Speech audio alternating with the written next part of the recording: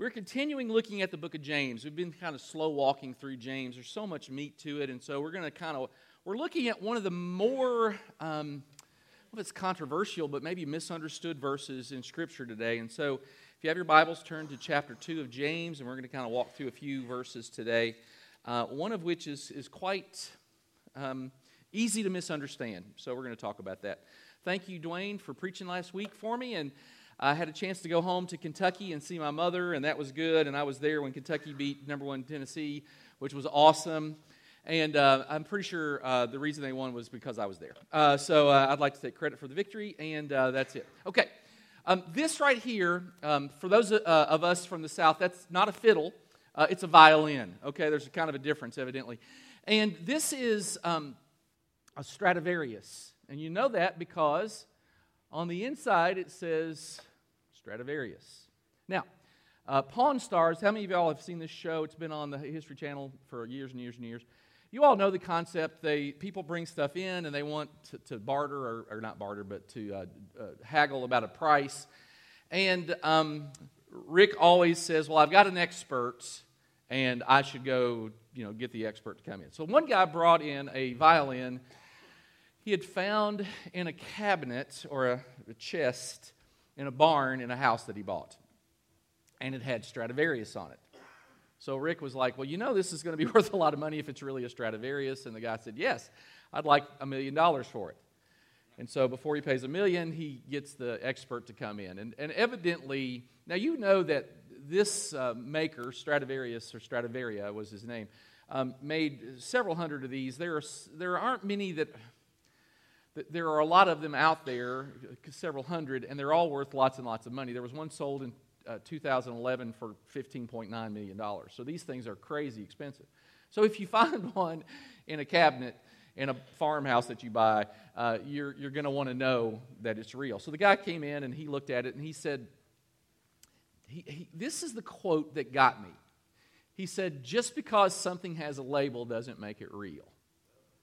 This thing, the one that this guy had brought in, was a replica. It had been built in the early 1900s. It was worth $500 or $600. Just because it has a label doesn't make it real. And this is what James says in the text about Christians. He says this, what good is it, my brothers and sisters, if someone claims to have faith but has no deeds? If you slap the label Christian on you, but you don't act Christianly, what good is it, is what James says here. And it's controversial because we don't believe that you're saved by what you do, but we do believe that once you're saved, you'll do things that look like Christ. And so it's the chicken and the egg argument a little bit. It's like, well, which comes first, faith or works? And some people build the argument around, I have to work my way to salvation, and others say, no, it doesn't matter what you do as long as you have faith. And James would say, well, it's neither, or it's both. You have to have faith, but faith will be demonstrated in what you do. It's not just faith. You have to have works. It's not just works. You have to have faith. There's something called stolen valor. This is a guy named Keith Hudson. He lives in Charleston. And he was convicted recently. He had claimed to be a Vietnam veteran. He had also claimed to have had 2 Purple Hearts, neither of which was true. He had never even actually been in war at all, and he hadn't been in the military at all. But he had collected $200,000 in VA benefits because he claimed to be something that he wasn't. Stolen valor is what that's called. So today we're going to look at this passage that some people have sort of said, hey, it's not what you think. So I want to put 2 verses up kind of together, and I want to show you something. We who follow Christ believe Paul wrote this. James wrote James. Paul wrote this. Paul was another guy. He was a follower of Jesus. He writes much of the New Testament. He says, for it is by grace you've been saved through faith. It is not of yourself, it is a gift of God, not by works, so that no one can boast. All right, so it's all about faith. Now, look at this in comparison to James. James says, faith by itself, if it is not accompanied by works, is dead. So this is where the confusion occurs. But you have to understand, these guys are talking about two different things. Paul was dealing with people who said basically you had to be Jewish before you could be a Christian. There were certain works you had to do. For men, that meant circumcision. You talk about bending the curve down on conversions for men. Hey, you had to be circumcised to be a Christian. That would really bend the curve down. But there were folks who were saying you have to be Jewish before you can be a Christian. It's an act before faith. And Paul was like, no. It's not by works. So it's not about salvation by works.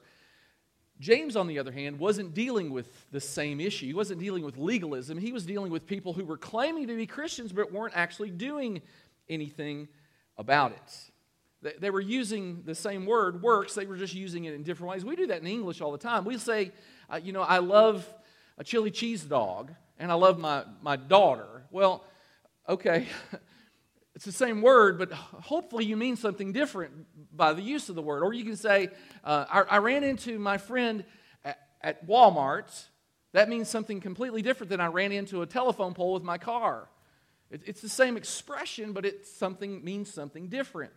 So when Paul uses the word works here, he's not talking about anything other than he's talking about the root of salvation isn't in works. What James is talking about is the fruit of salvation is works. You do something. When you become a follower of Jesus, it means you do something.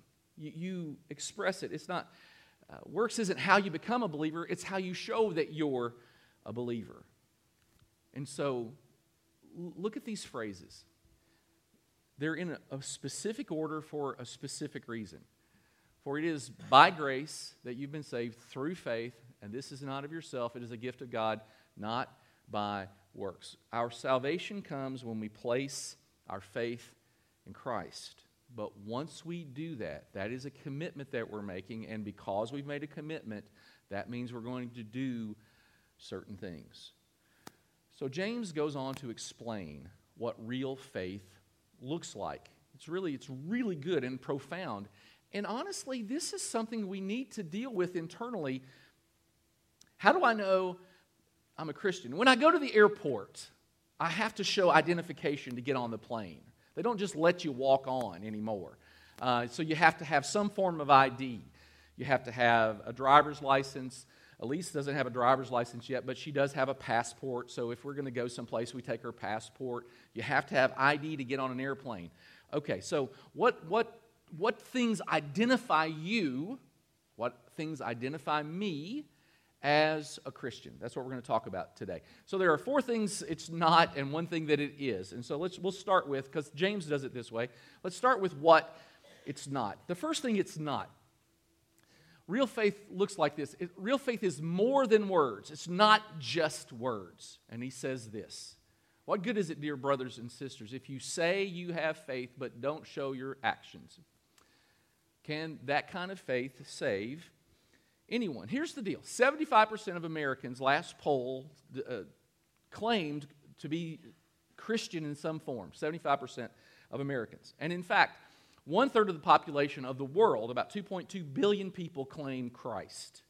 Now, it's easy. Remember, let's go back to the Stradivarius. Just because you have the label doesn't mean you're genuine. And so Paul wants to deal with this. Hey, just because you say it doesn't mean it's true. And so you might wear a cross necklace. You might have a Christian tattoo. You might have a Jesus fish on your car. The other day, I passed a guy, and he had a Honk If You Love Jesus bumper sticker, and I honked, and he flipped me off. So just because you have the decals doesn't mean it's real. And Jesus put it this way, and man, you talk about startling. Jesus says, not everyone who says to me, Lord, Lord, will enter the kingdom of heaven, but only the one who does the will of my Father who is in heaven. Just because I say it doesn't make it true. And this is James is dealing with here. Not everyone who professes Christ follows Christ. So let's go back to our verse. What good is it, dear brothers and sisters, if you say you have faith, but don't show it by your actions. Talk is cheap. So, real faith is more than just words. Real faith is more than just a feeling.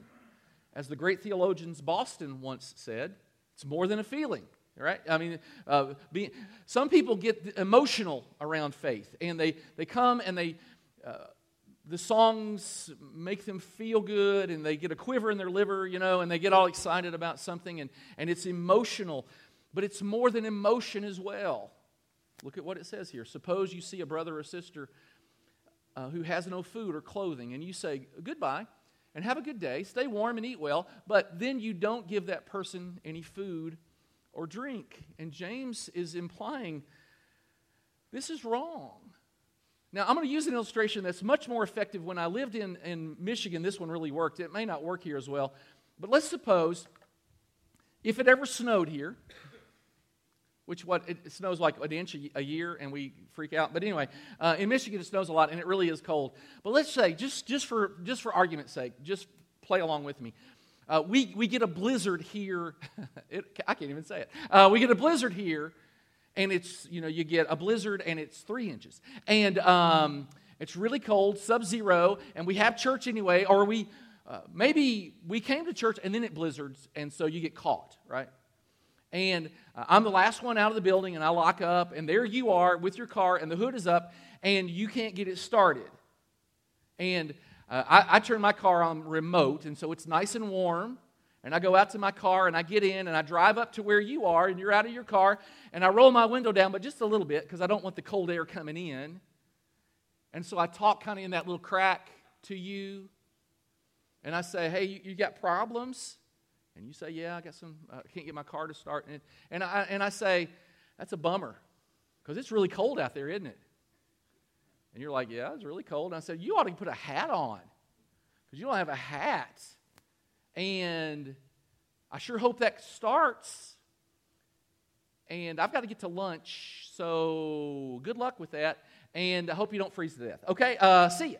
Now, how would you feel if you were the person who's out in the cold, who needs help, and nobody helps you? And the person that could help you, because I have jumper cables. Daddy told me to always have jumper cables, so I could probably get you started if I wanted to. What James is saying is, what good is your faith if you don't do anything with it? If you see people in need, and listen. I understand that we can't help everybody. But just because we can't help everybody doesn't mean we shouldn't help somebody.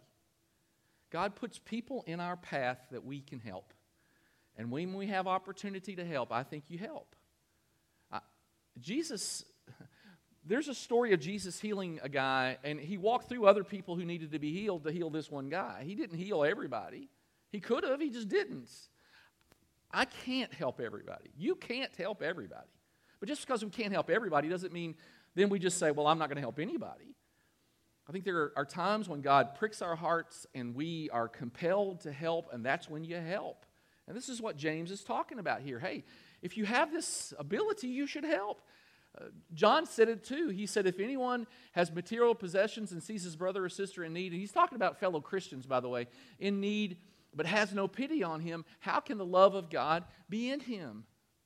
If you see people who are your friends, who are fellow Christians in need, and you don't help, you better check your heart. Is Jesus even really there? And then John goes on, if we love our brothers and sisters who are believers, it proves that we have passed from death to life, but a person who has no love is still dead. I mean, this is real. One of the reasons you become a member of a church, a partner with a church, is because the church family is a place where you help one another.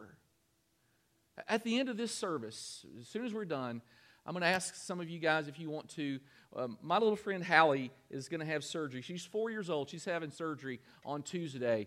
And her grandparents are here, and they told me about it. And if you want to help pray over her, we're going to pray for her, because that's what families do. Little 4-year-old. She's got problems with her eyes. She's got to have a pretty invasive surgery on her eye on Tuesday. We as a family, we help one another. And when you join a family, you have family responsibilities.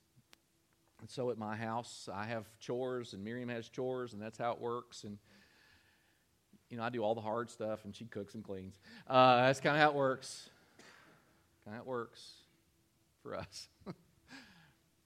And James says, so you see, faith by itself isn't enough.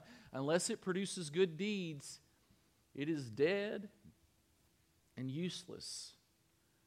Being a follower of Christ, it's more than just saying you're a follower of Christ. And it's more than just feeling you're a follower of Christ. And thirdly, it's more than just knowledge.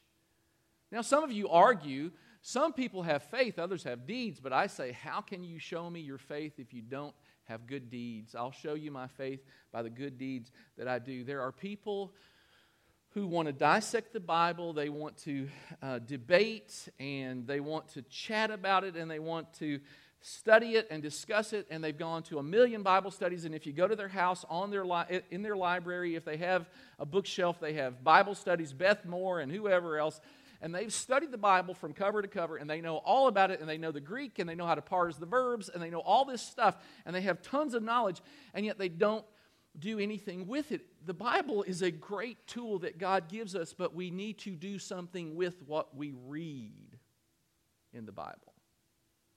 We see examples of this. People who know stuff, they're just mean, right? They're just mean with their faith. Westboro Baptist Church, I wish they were something other than Baptist, don't you?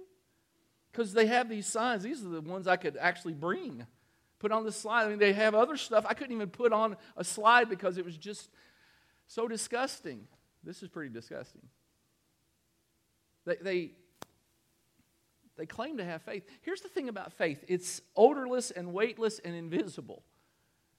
And the only way you can tell if you have it is if you do something with it. I like this quote. Faith is like calories. You can't see them, but you can see the results of them. It's a pretty good quote. If I were to say to you, my health is extremely important to me, and you were to quiz me about that, well, okay, well, then do you eat right? No. Do you exercise? No. Take your vitamins? No. Do you get enough sleep? No.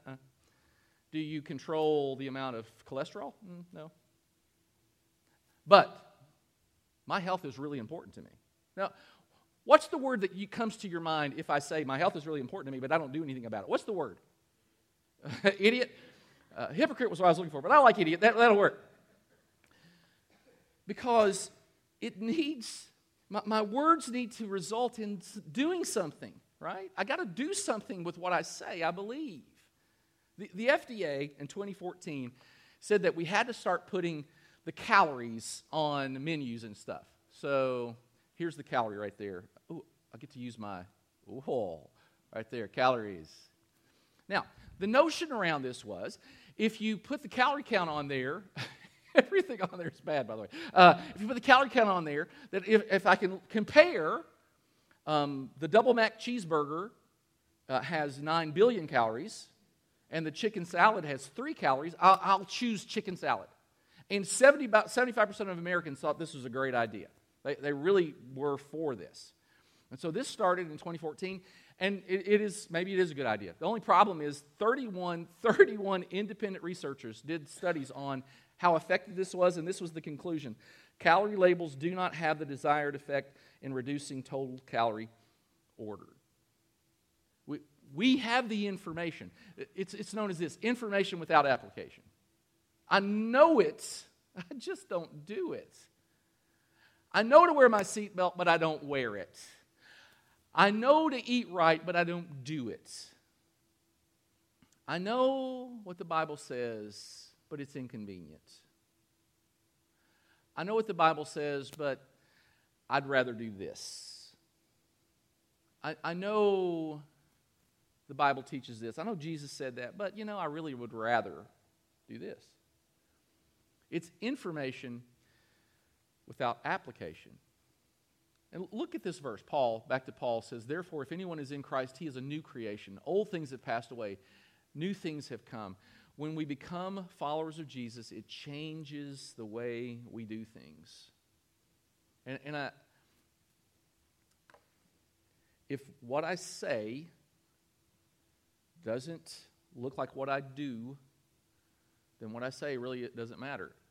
Actions, what's the expression? Actions speak louder than words.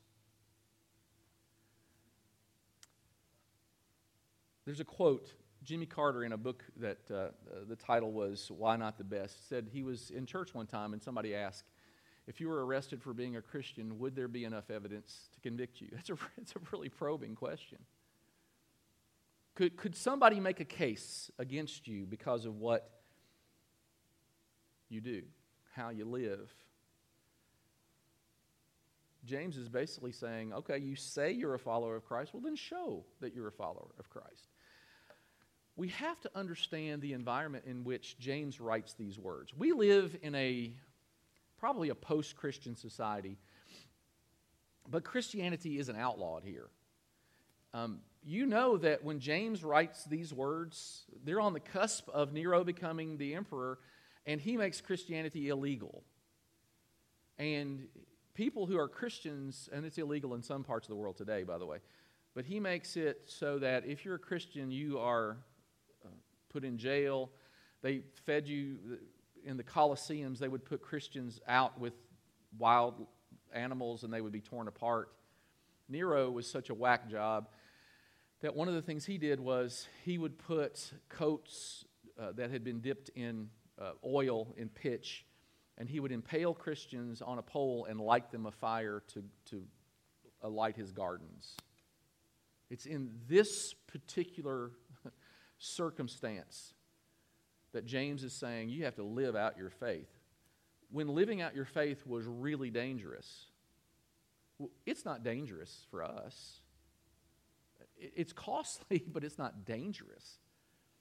For James to say, hey, you got to live out your faith. You can't just be a secret Christian. You got to do something with it. The fourth thing, real faith is more than just believing. I've got to act on my belief. You say you have faith, for you believe that there is one God. Good for you. Even the demons believe this, and they tremble in terror. How foolish. Can't you see that faith without good deeds is useless? And James continues to hammer the message. Look, that's great, that's great, that's great. You have faith, you believe, right on. And honestly, if we would admit it, it is hard not to believe in a God, because when you look at creation, and we live in one of the most beautiful places in the world. I love living here. I love it when I drive into work and I can see the mountains, which hasn't happened for several days. But when you have that opportunity and you see the mountains around, or you drive up to Asheville and mountains everywhere and it's just beautiful and it's green and leafy and perfect. Or you go to a waterfall and how do you see this stuff that God has done and not go in? There is a great master craftsman who's created these things.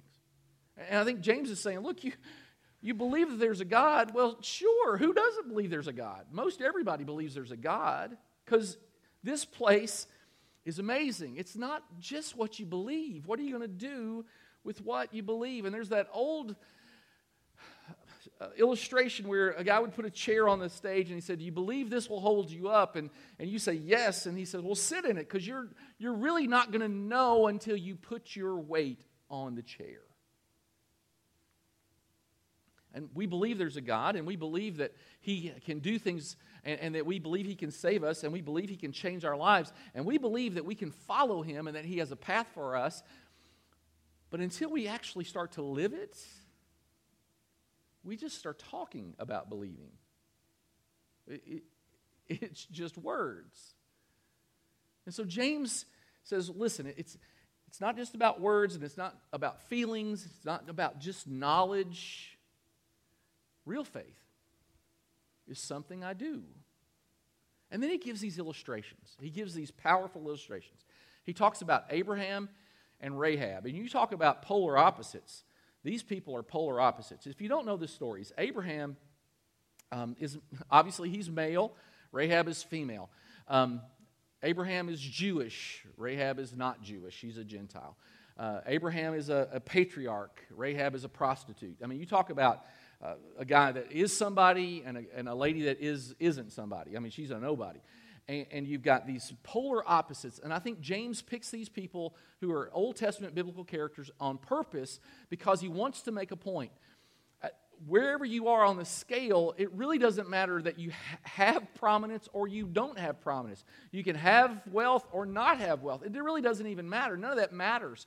What he's saying is, hey, listen, these two illustrations show you that what it takes isn't words, it's deeds.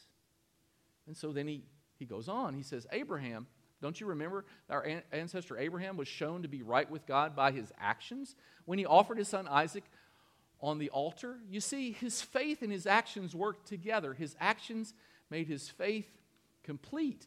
And so it happened just as the scriptures say. Abraham believed God, and God counted him as righteous because of his faith.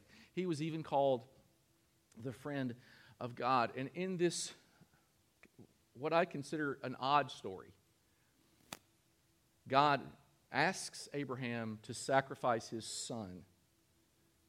Now, many times we get a picture in our minds that Abraham is an old man and his son Isaac is a little boy. It's likely that Isaac was a teenager or in his 20s. And they go to this mountain and they have no sacrifice, but they do have the wood for the sacrifice. And Abraham and Isaac, they go off, and Abraham is going to sacrifice Isaac. And it is likely that Isaac knew why they were going out to sacrifice. And Abraham told the servants, the boy and I will travel a little further. We will worship there, and then we will come right back. And Abraham believed that God was going either to provide a substitute for Isaac, or if he had to sacrifice his son, that God would resurrect his son. And figuratively, he did. You talk about faith. This was faith to the point where he was willing to sacrifice his son. Rahab, on the other hand, it says Rahab the prostitute is another example. She was shown to be right with God by her actions when she hid those messengers and sent them safely away by a different road. The Israelites had just come out of Egypt. They were looking to go into the promised land. They sent spies into the promised land to scout out things. While they were in the land, people noted them and noticed them, and they had to hide, and they hid in Rahab's apartment. And she hid them, and she asked them if they would remember her when they overtook the town. And so she risked her life for the sake of others. This is putting your faith into action. See, our faith isn't determined by what we do. Our faith is demonstrated by what we do. I don't work my way to heaven. But once Christ comes into my heart, it changes how I live. There's an organization called Asian Access. They're a Christian organization in South Asia. It's hard to be a Christian in many of these countries. And in one particular area where the Hindus are militant, pastors will ask a series of questions before they baptize somebody. Now, next week we have baptism. If you want to be baptized, I'd love to talk to you about it. I'm going to hang out after the service and you can come chat with me. We're going to set up a baptistry right over here. We're going to do it after the second service. It's going to be awesome. If you want to know about it, baptism is a way of going public with your faith. Just like works don't save us, baptism doesn't save us. But it is a visible expression of what's happened in our life. And so when you go under the water, it's symbolic of you dying to yourself and being raised in Christ. And before, in these countries where it's dangerous to be a Christian, these pastors will ask a series of questions, and these are the questions. Are you willing to leave home and lose the blessing of your father? And in a patriarchal society, that's a big, big deal. But then it gets even worse. Are you willing to lose your job because you're a Christian? Are you willing to go to the village and to those who persecute you and forgive them and share the love of Christ with them? Are you willing to give an offering to the Lord? Are you willing to be beaten rather than deny your faith? Are you willing to go to prison for your faith? Are you willing to die for Jesus? I didn't get asked these questions when I got baptized. I mean, that's something. This is what people in certain parts of the world have to deal with just to become a follower of Christ. For us, it's almost too easy. Although it's getting harder.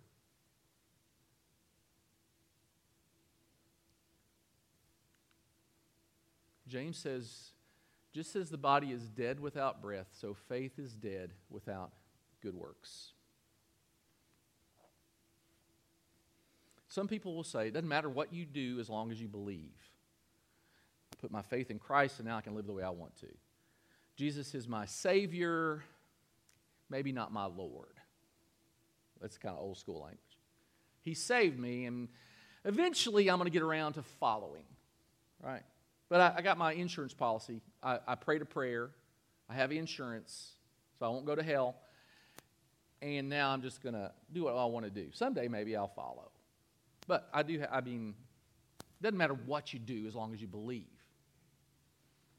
And James is like, yeah, that's wrong. The other side of the coin is, I'm doing the right things, therefore I know I'm saved. Well, you don't need a Savior if you're doing the right things. If you're winning your way to salvation, you're not really putting your faith in Jesus, you're putting your faith in you. And so James is like, let me clear up the confusion. Faith, if it's not accompanied by works, is dead.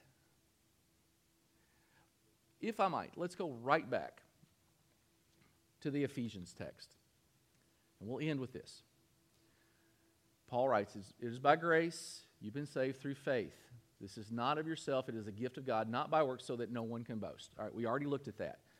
Salvation is through faith, but look why we're saved. For we are God's handiwork, created in Christ Jesus to do what? To do what? Good works, which God prepared in advance for us to do. We're not saved simply to enjoy the benefits of salvation. We're saved to be a part of a family, and when you're part of a family, you got stuff to do. You have family responsibilities. That's what James is saying. Look, you're part of the family, so do something. Do something. It raises the question, all right, so what? I do good works. I look for opportunities. I listen to God. He provides those opportunities for me, and I take those opportunities. I do them. Nobody's doing it perfectly. Nobody does it perfectly. So don't beat yourself up. Oh, I missed that opportunity. Well, I missed opportunities too. I love God because He just keeps forgiving me for missed opportunities, and He keeps giving me more opportunities. We have to take the opportunities God gives us, and if we miss one, take the next one. But be sensitive.